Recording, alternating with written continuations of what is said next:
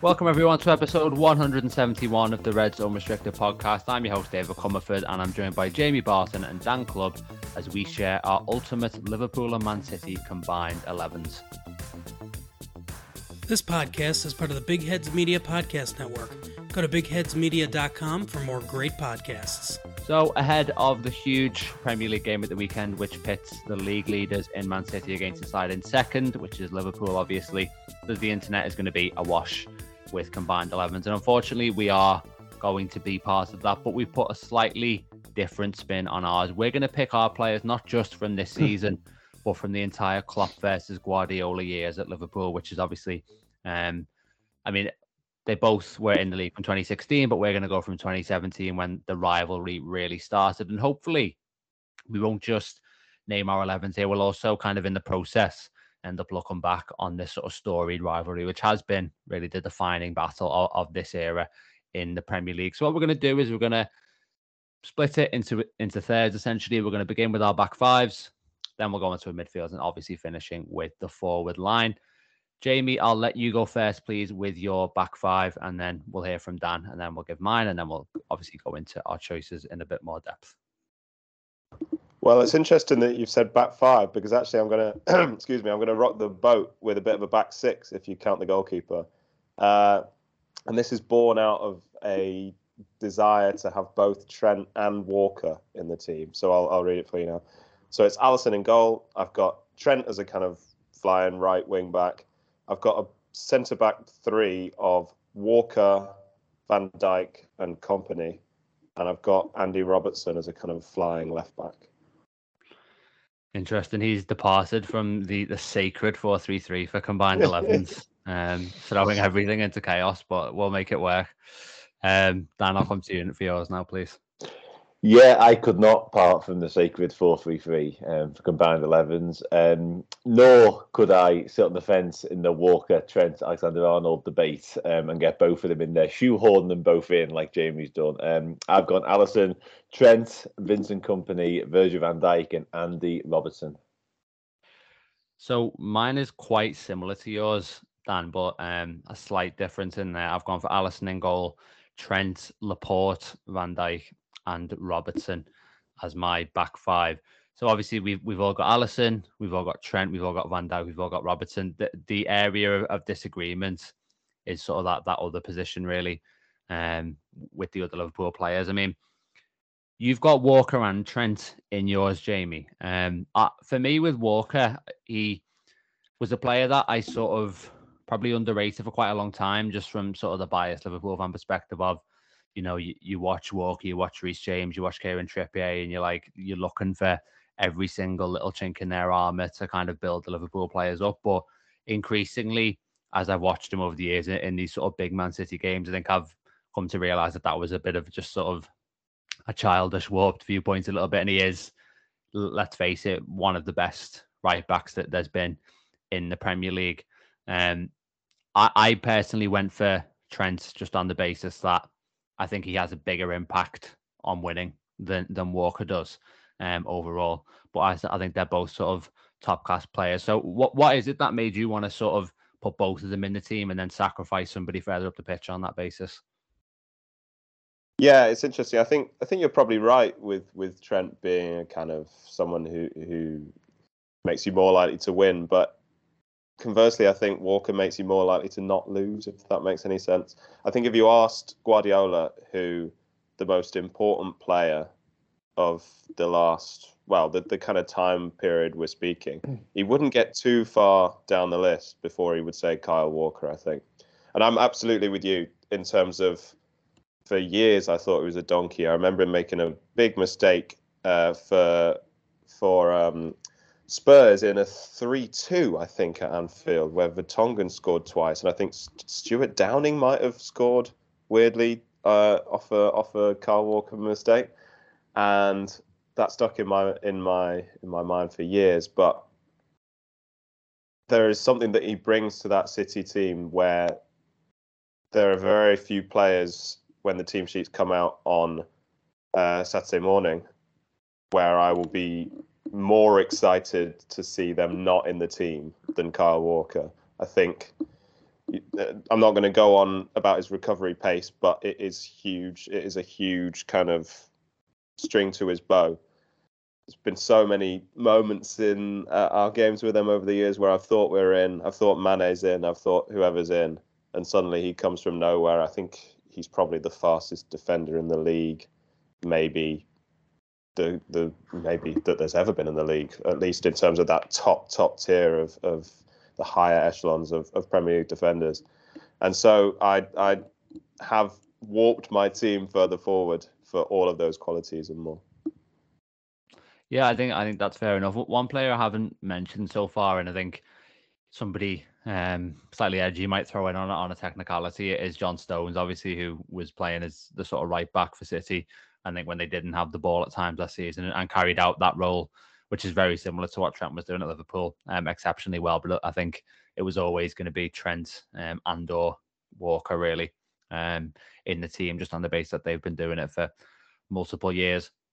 Dan, in terms of the other position of sort of dispute, then, I mean, you've gone for Kompany. Who else did you kind of consider for that role, and why is it that you went with Kompany in the end? Yeah, honestly, I mean, Joel Matip came into my head at one point. He's been such a sort of solid performer for some time for Liverpool, sort of injury issues aside. I think were it not for the injury issues, he's probably a bigger contender for this, really. He's had a really impressive Premier League career, especially when you consider he was signed for free. But from a Man City perspective, John Stones was definitely one. I think sort of the more recent end of his career, he's been absolutely outstanding for Manchester City. I had question marks over him when he first made the move. I don't think he really shone necessarily early days, but again, I think he's matured into a brilliant defender, to be honest. Ruben Dias was the other one, but I think a lot of the hype around Dias was over the top at the time. Personally, I don't think he was ever anywhere near sort of Virgil van Dijk level defender like he was getting made out to be. And as such, the hype has diminished when people have kind of worked it out for themselves a little bit over time. I think when he was first signed, everyone was like, wow, shiny new toy. And obviously, Van Dijk wasn't quite at his levels and injured for a large part of that. So nobody could really compare. But yeah, realistically, none of them choices came close to Vincent Kompany for me. Because, you know, as much as it pains me to say it, given he was the architect of much of our not winning Premier League titles, certainly with that Leicester goal from absolutely nowhere, which was just heartbreaking in itself, of course. Although it was followed the day after by a certain game against Barcelona. But yeah, I think as a leader, as a defender, he was just absolutely integral to Manchester City for so many years. And like I say, without him, I mean, we all laud, and rightly so, Guardiola for his ability to put together freakish winning runs at sort of the back end of seasons. I think for a lot of that time, albeit he left in 2019, I think Kompany was absolutely sort of the backbone, the linchpin of their success. So, and not only that, like I've just spoken about, like his leadership qualities there. I think as a footballer, he was phenomenal as well. He was rock solid. I struggle to think of too many times you look at him and go, he's got an error in him, or, you know, you might get a chance there. He just felt rock solid all the time to me. So he was a bit of a no-brainer, I think. Like I say, consider some others, but none of them really came close to ousting Kompany. Do you know something? I still have never watched that Kompany goal. I've never seen it, because I've always like hid it from view, basically, because it is just too painful. I think if Kevin De Bruyne or somebody like that had scored it, then you're like, you know, fair enough almost. But it's the fact that it's a centre back doing that. Kompany, I think, is probably one of the top 5 Premier League centre backs ever. The only reason I don't have him in this team is because I think when it got to this stage that we're talking about, that's when the injuries started to kind of hit him a bit. Yeah, I think in that 18-19 season in particular, like, I know we played against Liverpool in that crucial game around the January, but I think he was missing a lot of matches and kind of felt like it was just a constant battle for him to get fit. So on that basis, I think if it had been slightly earlier, it definitely would have been Kompany. But I just think, you know, the version that we're talking about was maybe a little bit sort of physically hobbled at times just by those injury problems. He was also very lucky to stay on the pitch in a game. Yeah. Was, of course, that time. That's probably the only real sort of horror moment, in inverted commas, I can actually think of during his very impressive Man City career, to be fair.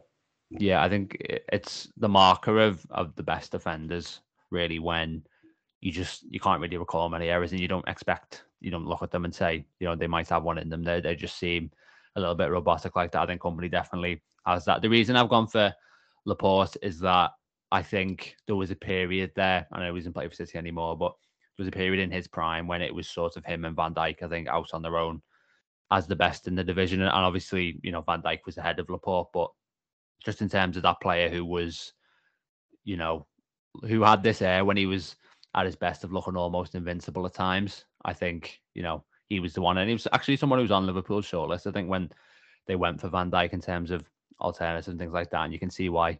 I think, obviously, things kind of petered out for him a little bit, but when he was at his best, I think he was absolutely world-class as well. So I think he's sort of the one who's come closest in this era to get into the Van Dijk level, so a worthy partner. Liverpool, I don't think, have anyone who's kind of done it consistently enough, whether for fitness or other reasons, to kind of be in there.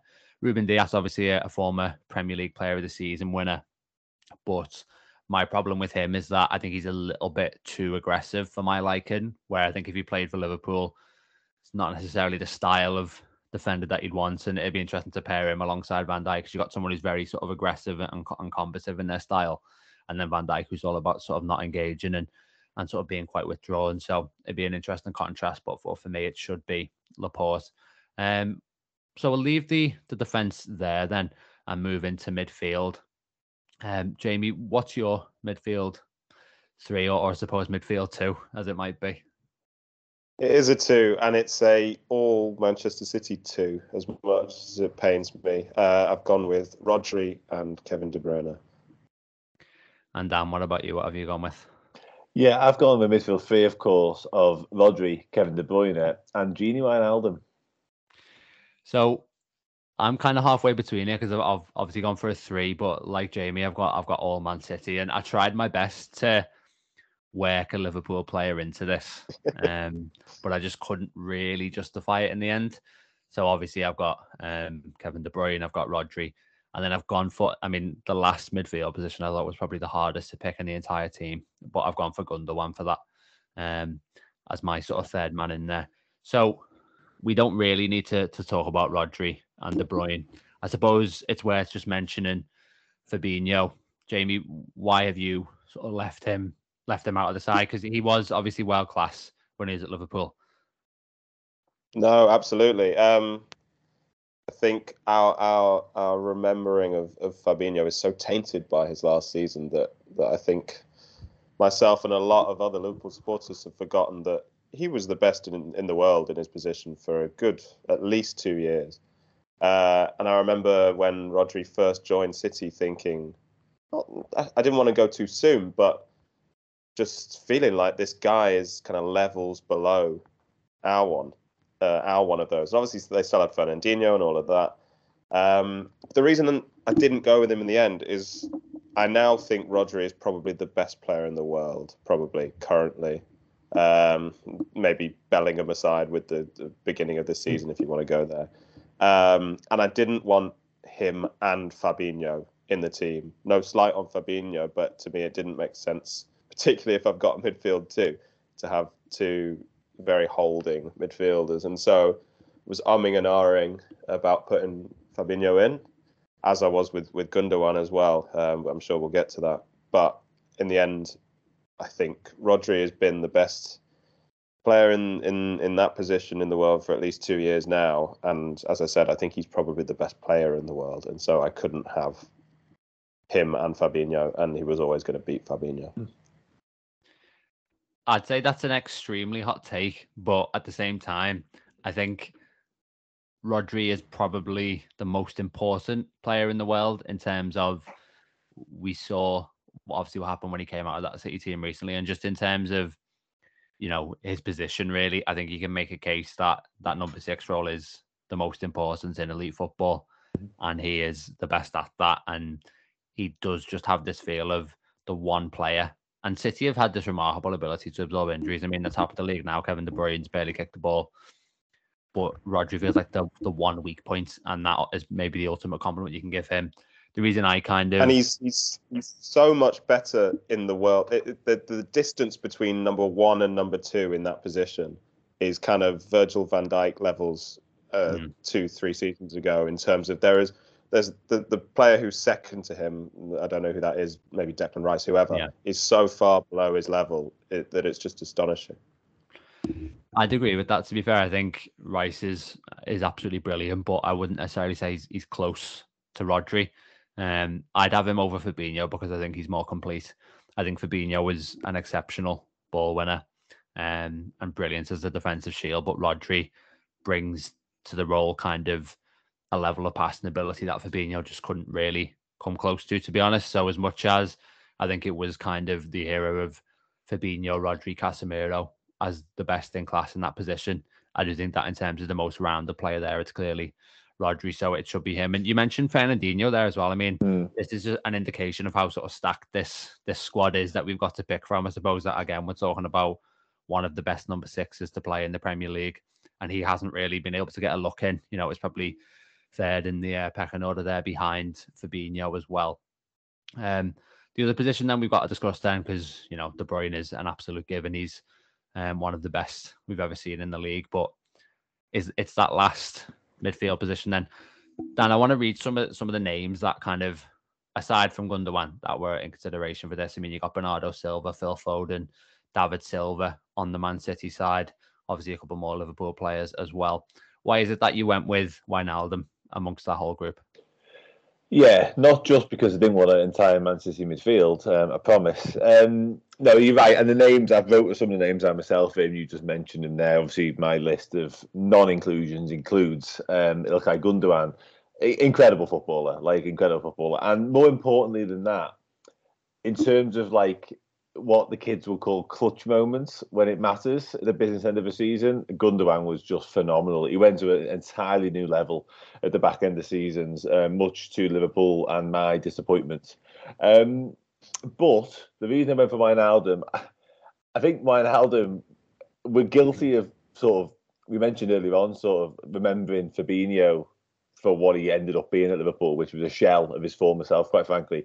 I think we're almost equally as guilty having underrated Gino Wijnaldum and just how brilliant he was as a footballer. And you used the word importance there for Rodri, which was absolutely spot on. But I think Wijnaldum was so important for Liverpool and Jurgen Klopp because he made everything tick, didn't he? And he often got like put down, I think I've seen him described as like a ghost. That was always the tagline I've seen across social media and stuff. But he was just phenomenal. It was very simplistic, a lot of what he did.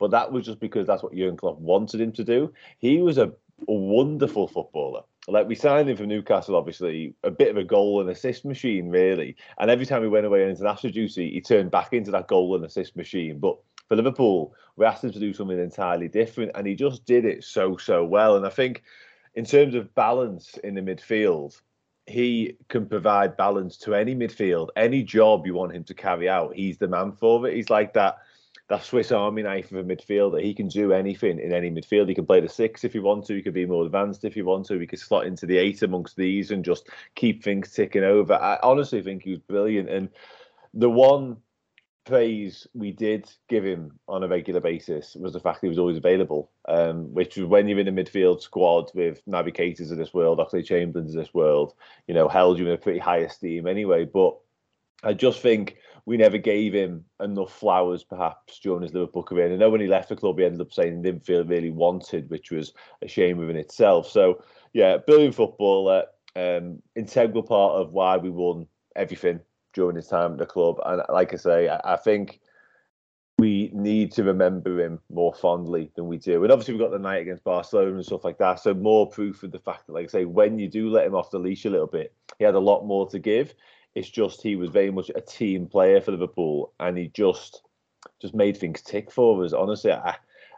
Listen, in terms of the ability, there's Bernardo Silva, David Silva, brilliant. But just in terms of that balance, like I mentioned earlier, I think he would be the perfect fit.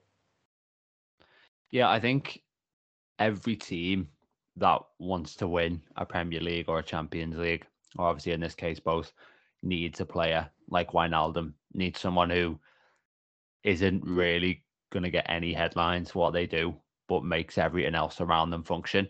So I definitely have no qualms with that pick. I mean, I look at it and I think, if if you've gone for Bernardo Silva or David Silva, I think, do you know what, fair enough. I mean, it's all very close between those players. I think it's a shame that we've seen Thiago injured so much, because you think to yourself, if he'd been injury-free, I think he'd have a very good chance of getting into this team.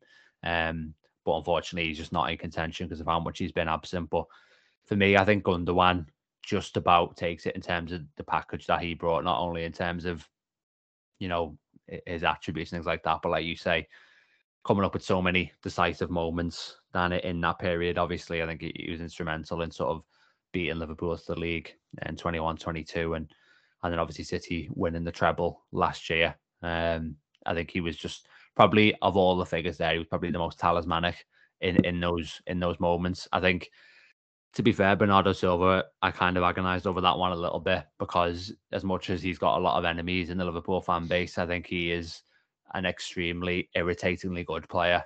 And the amount of sort of 10 out of 10, 9 out of 10 performances he's put in, again, in really big matches, I think he's going to go down among people who kind of know their stuff within the game as one of the biggest contributors to City's success as well. And to be honest, I think the fact that between us, we've only got one Liverpool player in there says a lot about how this rivalry has kind of been sort of a very technical midfield against more of a functional one. And I think it's interesting to think now that with players like Szoboszlai, McAllister, Curtis Jones, Gravenberch, is that now going to be more of an even keel in there? Is it going to be Liverpool who are able to actually compete with City on their own terms, as opposed to just trying to nullify their midfielders they've had to do in the past? That's going to be an interesting narrative to watch with this fixture, I think. But let's move on to the attack. I wouldn't be hugely surprised if we've all gone for the same selection here, but let's just see how it goes. Jamie, I'll come to you first again, please. Yeah, neither would I. I'm going Salah, Haaland, Mane. Interesting. And what about you, Dan? Yeah, we've got a difference already. Salah, Aguero, Mane. So I initially had Aguero in mind, and I do think he's got a very strong longevity argument, but I do think that I'll probably change now to Haaland. And again, it feels like a little bit of a cheat in the sense that he's only been there for that one season, but that one season he scored 36 goals, smashed the record for an individual season. So I think I probably will just about lean towards him. It's a big call, Dan, to go with Aguero still. Why is it that you favoured him? Do you know what?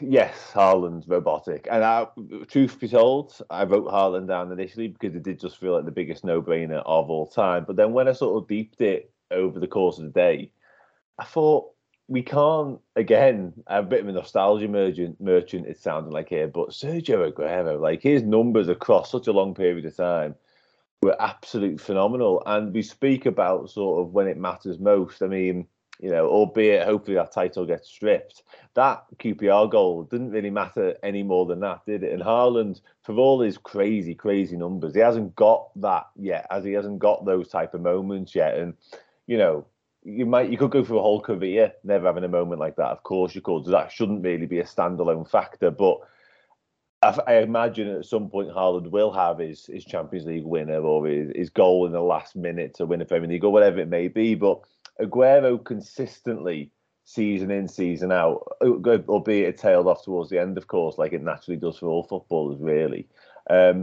just produced time and time again, and in the biggest of games, time and time again. Like he was a thorn in Liverpool's side multiple occasions. I've seen a highlight just this morning of that ridiculous goal he scored from that freakish angle that time, and he was just inevitable all the time. I think he was honestly a brilliant footballer. And you mentioned it there, Haaland's got one season's worth of evidence, again, albeit freakish evidence, never before seen type numbers he's producing, of course. But yeah, I think and I also think, actually, if truth be told, I also think in terms of the team, Aguero would be a better fit because Haaland is incredible for that Manchester City side because he shoots them down to the ground. Like he just needs to literally linger around that area and put the ball in the back of the net. Whereas I think certain teams need certain types of forwards. Like I'm not entirely sure he'd score goals, but we won't get the same volume of goals in this Liverpool team because we just operate so much differently. So yeah, I think as an all-round package, I think Aguero might be the better fit. And he produced crazy goal numbers season in, season out. So yeah, a little bit of nostalgia, a little bit of, memories of what he used to do and haunt us. But yeah, I couldn't go with Haaland, mainly based on the fact that it's just one season. Yeah, and I think that is fair enough. I mean, Aguero is right up there in the all-time Premier League goal chart. And I think when it comes to goal scoring rate among those players who were in that echelon, I think like you've kind of touched on there, Dan, he's sort of out on his own. And I think he's got sort of an insane strike rate in terms of minutes per goal over his career, really. So I definitely see the merits of that one and the thinking behind it. I mean, I think the interesting thing with Aguero is that off the top of my head, he didn't have the best record at Anfield. But then when Liverpool went to City, he seemed to score every single time. So he was someone who kind of haunted Liverpool, like you say. I'm not sure he ever scored at Anfield, to be honest. I feel like there was maybe once in like a League Cup semi-final or something like that. Maybe the year Liverpool won it under Dalglish. I think they played City in the semi, and I vaguely remember Aguero scoring in that. I might be completely wrong, but I feel like there was one instance where he scored, and then it was always brought up as that time Aguero scored at Anfield, and then he's not scored since. So very wild contrast with that one. Obviously, Salah's had his iconic moments as well against Man City, as has Sadio Mane. So you've got a front three who all certainly thrived on this occasion. And to be fair, you've got a backup. For your backup attack, you could have someone like Sterling, Firmino, and Sane as your front three as well. So I think that just shows you again how much talent there was to choose from. Sane, incidentally, probably one of my sort of favourite non-Liverpool players of the era, and maybe if he'd stayed a bit longer, he'd have had a better chance of getting in the team. But obviously, it ended a bit prematurely for him, you'd have to say. But yeah, I think we've had a sort of a decent amount of disagreement there, whilst obviously recognising the players who are completely undroppable in those sides. So we will leave it there for this episode. Thanks very much, Jamie and Dan. Thanks very much, everyone, for listening. If you have enjoyed it, please do give us a 5-star rating on whatever platform you're listening on. Give the podcast a follow as well and press the notification button. And remember, you can email us with the address that is in the episode description. We'll obviously be back at the weekend after the Man City game for the match reaction, obviously the biggest game of the season so far. So make sure you join us for that. But until then, take care.